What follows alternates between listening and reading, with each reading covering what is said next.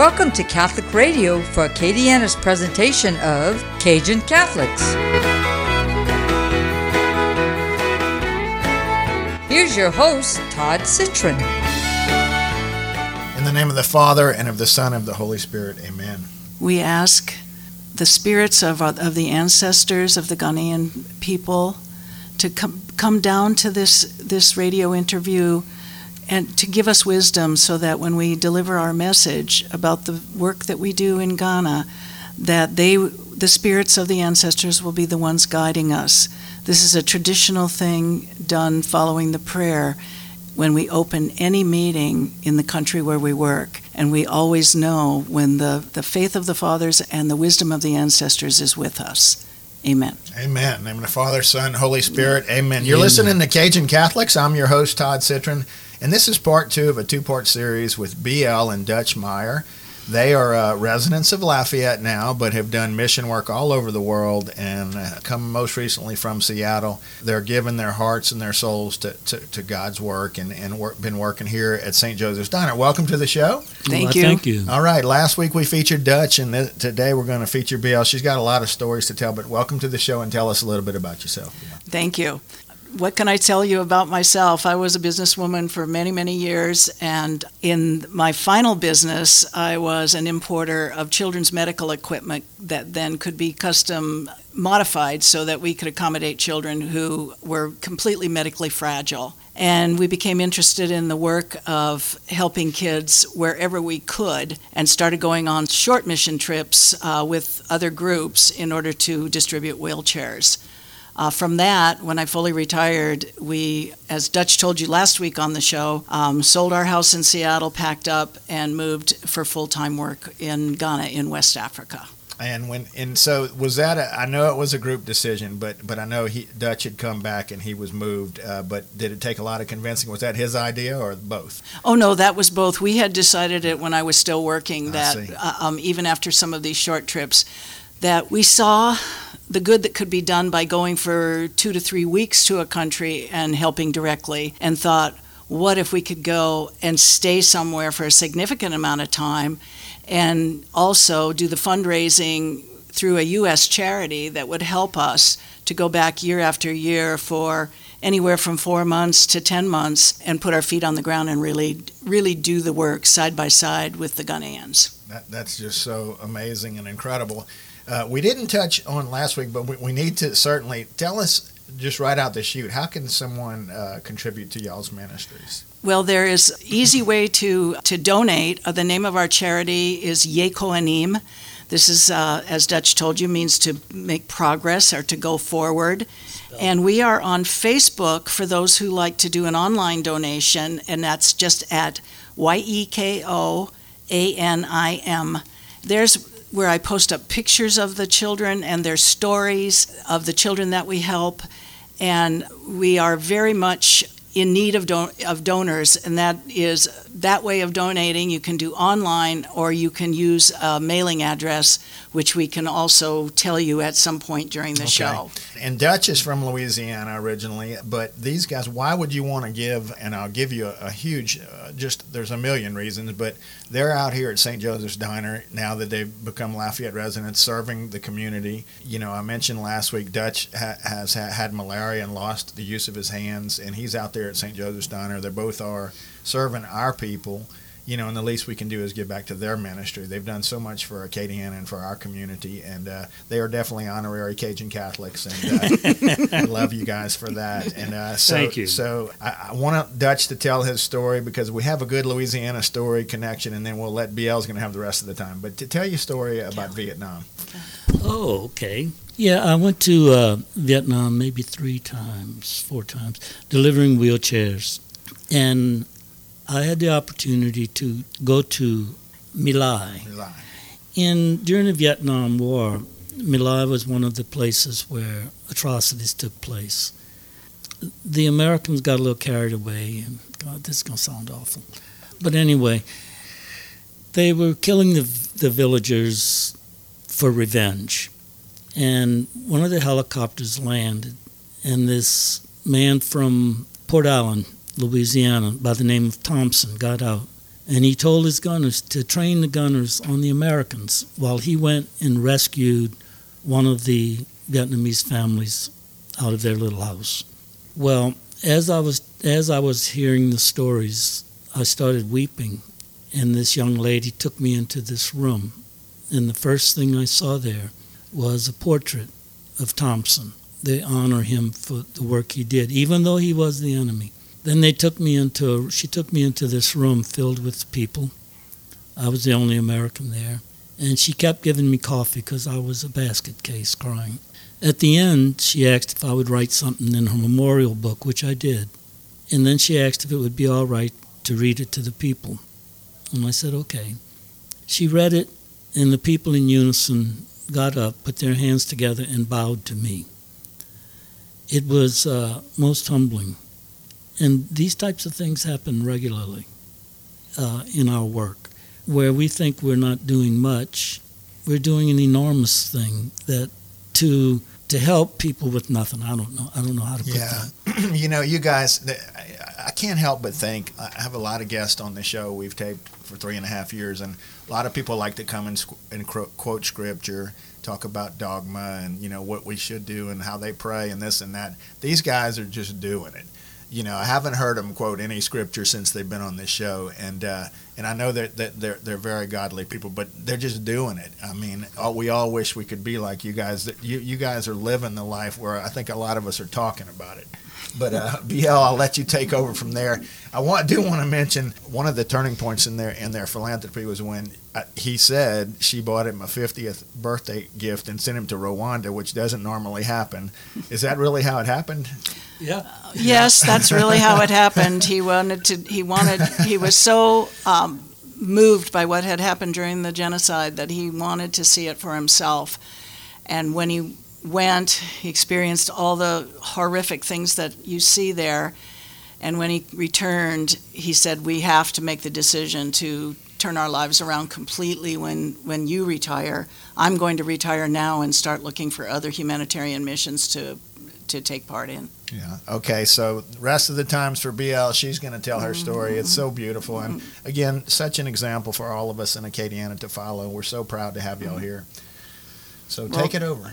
Well, first I want to give a big shout out for St. Joseph's Diner. Some of you may not know, you may have heard of it. Many of you probably have gone there and volunteered from time to time. But St. Joseph's Diner has been serving, with the exception of the closure during COVID, has been serving breakfast, lunch, and dinner to people who are experiencing hunger since 1983. It's an incredible organization, and when you go there to volunteer, you meet all kinds of people. That's how the connection has brought us onto this radio show, and we're very, very grateful for that. How'd you find them? What? How did you find them? When we first moved to Lafayette, we were just looking for places to volunteer, and I don't know how we found it, but I'm a great searcher on the internet, and I found it and said, oh, they're looking for people to come down and help. I mean, breakfast, lunch, and dinner. They need 10 volunteers per shift, and it's every day of the week. Love it. So we want to give that shout out first, and now we'll talk a little bit more about what we do in Africa. Last week, Dutch told you about getting malaria and having to have his parts of his hands amputated, his toes, some of the parasite removed from his brain. And that left us with, if we go back to Ghana, where can we put ourselves? Where can we work effectively? And for many years, we have had the connection to a place called the Orthopedic Training Center. The director there has been working in Ghana for over 45 years. Sister, I'll reveal, is going to be 80 on her next birthday. So she went when the Ghana mission opened for the School Sisters of Notre Dame. And she was one of the first 5 sisters to enter Ghana and start this great work. And here is the thing that really got us. She's from New Orleans, Louisiana. What? Yeah. Y'all got all kind of connections. There we are. It was when that came out and she and Dutch first became friends, we said, that's where we're going to see if we can go and work. And that's where we are now. For the entire time we stay, we still support projects in other towns, especially in Kwahutafo, but for now, most of what we do, when we raise through our U.S. charity, we then transfer to the projects of the Orthopedic Training Center. And here is a big why and what we're looking for right now in help. For 25 years, Sister had doctors from the UK, from Germany, from Holland, flying in for a week at a time. They would request hospital privileges at our local hospitals, and they would perform surgeries of children that we had identified needing orthopedic surgery, sometimes adults. And because of that, we needed to, we often had a low cost for us to assist with paying the hospital fees and so on. When the borders were closed for 2 full years and no visiting doctors came, you can imagine what we have had to do to raise money for children's surgery. So we're greatly looking to set up a fund called Children's Special Surgery and be able to not have to do that on a one-off basis every time a crisis comes up. So that is one of the things that if you should choose to donate to YECO-NM, you can always indicate, I want my donation to go into this new fund for special surgery. That would be a great help. But then what do you do with children when they are finished with surgery but are going to be 9 or 10 months in rehab? Well, you start a children's home, which Sister did many years ago. Once those children have to be there longer than 3 months, what is the next thing you have to think about? You have to have a school for them. So she has started a school there. How are you going to get things like braces, prosthetic limbs, and so forth made? And she, following the direction of the founder, Brother Tarcisius de Ruyter from Holland, he was a Divine Word missionary. He started an orthopedic workshop over 60 years ago, and we are making the limbs, the braces, employing and creating jobs for over 70 people who work at the Orthopedic Training Center. Most of them themselves, many of them have limbs made, and yet they're working there. And yet they are working there. All right, tell the geographically challenged people like me, where is Ghana? How do you get there? Okay. Ghana, you can fly actually from New Orleans to New York or from New Orleans to Washington, D.C., and then directly into Accra, Ghana. And it's the capital, and where we're located is, it should be about a 45-minute drive from the city. However, the traffic and the roads and so forth in Africa are not quite the same as they are here, and so sometimes that can take us several hours. More traffic than less. Then no one would believe that, right? We think in Lafayette there's all kind of traffic, and you guys know that's a joke, right? Well, to us, we just chuckle a little when the taxi drivers say, "Oh my goodness, the traffic's terrible today." We go, "Oh really? So You're on a road." So can you get an Uber or a taxi? You can in the city, but not out where we are. Yeah, okay. Well, we can get a taxi, but that's another story. It's unbelievable. But as over the 60 years since the inception by Brother Tarcisius of the Orthopedic Training Center, and then the direction when Brother died in 2014, Sister took over the director position, and we have continued to expand.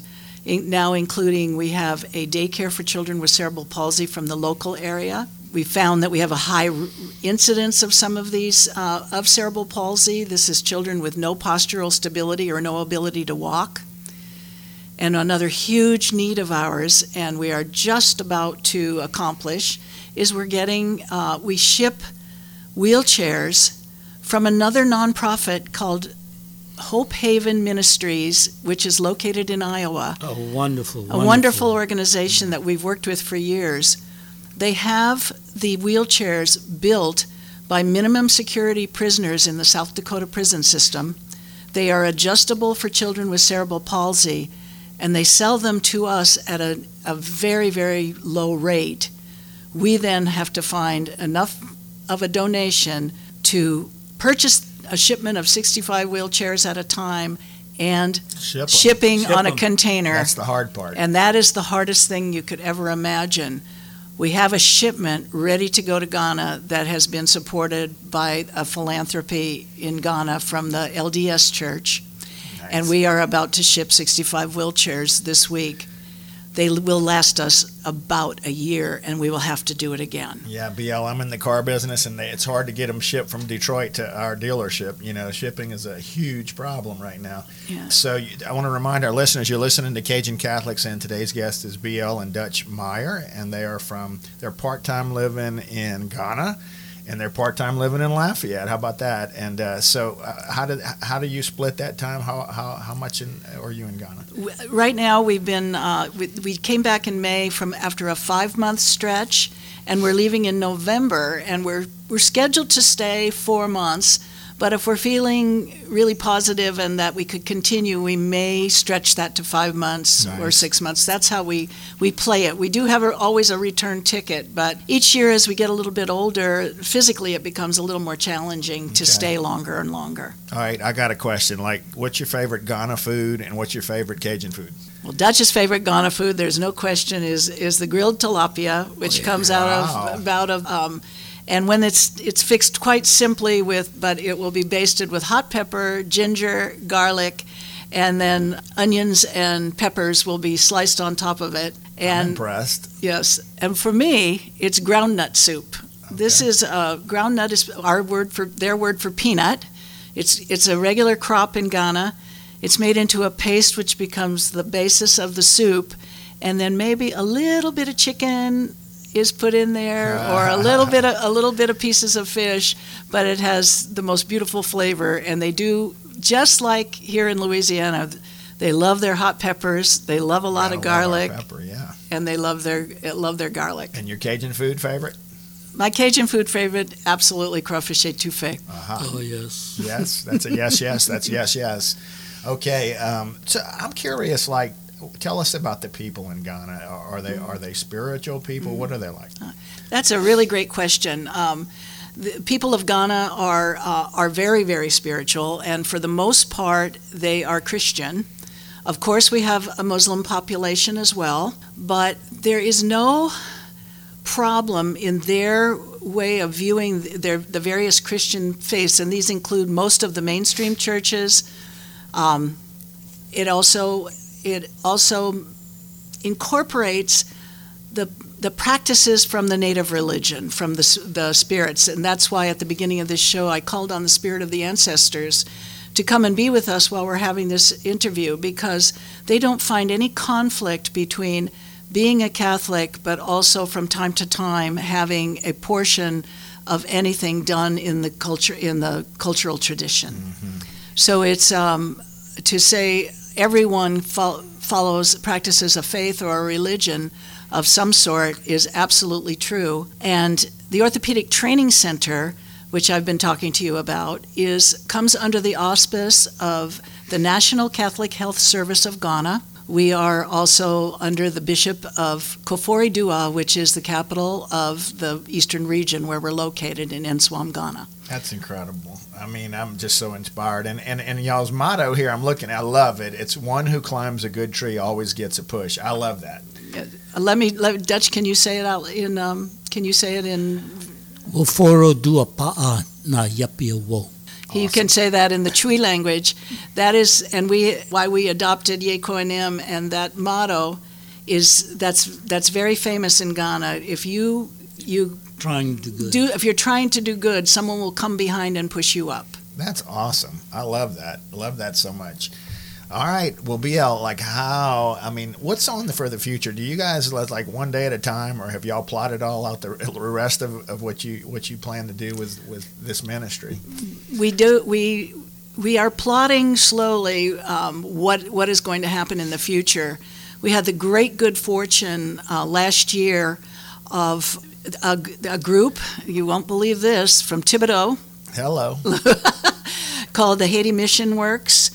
They are a group that has been building water wells in Ghana for a long time. And according to Ghanaian tradition, when someone has done a good work to help the people, they dedicate it to someone else who has done the good work. And so a brand new water well, flowing water, which is a huge thing. A huge project that meant drilling the borehole, finding the water, building the well, getting it pumping, was done by these people, and we were chosen to be who this well is dedicated to. There's a plaque on the side of it that says, to Sister Elizabeth from Orthopedic Training Center and BLN Dutch Meyer, YECO-NM. And if we are able to go in a few months over for the dedication of that, we hope to then do an email fundraising campaign to get people to understand what it takes for us to do this work and to continue to connect with the best people imaginable. And we've just named 3 right here in Louisiana. Yeah. Well, I have to ask, so Dutch mentioned last week that, really evil. He'd seen so much evil, and I asked the question, does that motivate you, to do good, I guess. And my question too, this is a Holy Spirit driven show. Tell me how the Holy Spirit moves in y'all's life. Do you feel like you see that? Absolutely see it every day. We cannot have someone bring a child who will not live if they don't get our help and turn them away because of money. So we are driven to do whatever we need to do while physically being there, helping each child to get up and move. I'll tell you one story that is really lovely. We had a little boy about 4 years ago who we noticed sitting outside the gate of OTC on a Saturday morning, all alone. And he could not walk, he couldn't talk. It was clear that he was probably born with cerebral palsy, but we had no idea of who he was. And but he was clean, his skin didn't have any problems on it, so we knew that someone loved him very much, but they feared that he might be hurt. So they left him there. We named him Abraham. We had no idea what his name was. We think he might be about 12 years old now, but he's been unable to walk until about 2 weeks ago. And I received a videotape of Abraham standing up on his own, walking about 10 steps. It wasn't pretty, but he was walking straight up. And that was because of the work of the Sisters of Notre Dame who work at the center. And one sister took Abraham on as a challenge and worked with him every single day. And we are now seeing him spelling out words by moving Legos with his toes that have letters on them. Wow. That's the story of what can be done. And if you're not moved by that and to realize that every child is a gift from God, then you would just have to understand that both the Orthopedic Training Center and Sister Elizabeth and Dutch and I, YECO-NM, we need so many people to help us because the need is huge, and most all the problems could be made better if there was not so much poverty. Okay, and she says YECO-NM fast, but it's YEKOANIM, and there's a way to give? Yes, yeah. And that you can give online on Facebook at YECO-NM. There's an online mechanism. It's a secure connection to PayPal. And then we also have a mailing address, which you will find when you go on and read on the Facebook page. It's right there, because lots of, I know there are people who are online donors, and then there are people who are who like to do it by mail, and we have a person picking that up and depositing it, and then I can always get all the confirmation letters should you need that for the IRS. YEKANIM. I feel like Dutch wants to jump in here, so I'm going to let him have that opportunity. He was looking at, they have a beautiful brochure with some of the children. Yeah, these are beautiful children. This little girl here passed away. Mm-hmm. Her mother was very young. Her mother was like 16 or 17. Yeah. When you grow up in Ghana, especially in small villages, a lot of times you live in one room, the mother, the father, and all the children. So it's a complicated thing, and there's a lot of young girls that have children, and we have to educate better. We have to help, and I don't know other than that. We have to respect their culture. We have to respect the people. And one thing I learned is when you go on missions to different countries, don't go with that, I know all the answer things. It's the main part about all of it I learned is to listen to what the people have to say. They'll tell you everything, and if you just let them go it their way, because our way is not always the right way culturally, and sometimes it's the wrong way. I just can't help but, I think the theme for me of this entire interview has been they haven't even talked any much about the Bible and what we all out there do. We're sitting there doing all that we can to see if we can be holy and preach the gospel and tell others what they're doing wrong. And these guys are just doing it. And so I have to ask the question, how is your religion, how is your faith life mixed into what you do? Because it seems like you just do it. I believe that for us it's a spiritual grounding. We believe and accept and embrace people of all cultures and all religions, and we also keep ourselves connected to the earth in a way that that brings us a spiritual peace. And this work is what brings us a spiritual peace, and that's the satisfaction that we are after, and we consider ourselves completely ecumenical. I love it.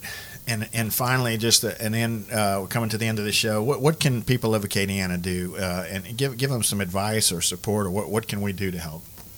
We can. The help we need is it's twofold. You can always contact us and find out if there is a specific child that needs help. But we are very, very dedicated to education.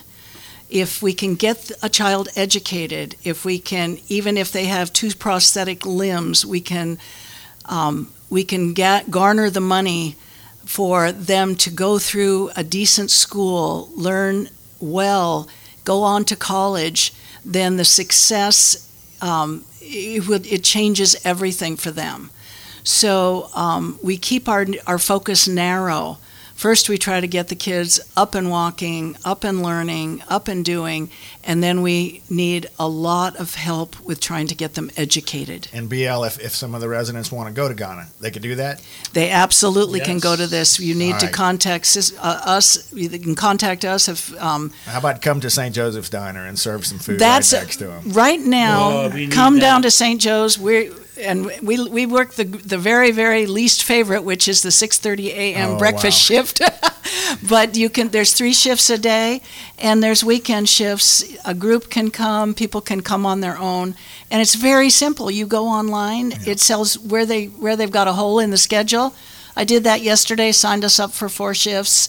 And I looked at where do they have the least help. God bless you both. Listen, if you want to engage the Cajun Catholic and you go up next to them, get on a plane to Ghana and make it happen. And God bless you both for what you do. I love you guys, and I hope that know that you'll be in my prayers. Thank you very much, Todd. We really, really appreciated being on the show. All right. Again, until next time, God bless.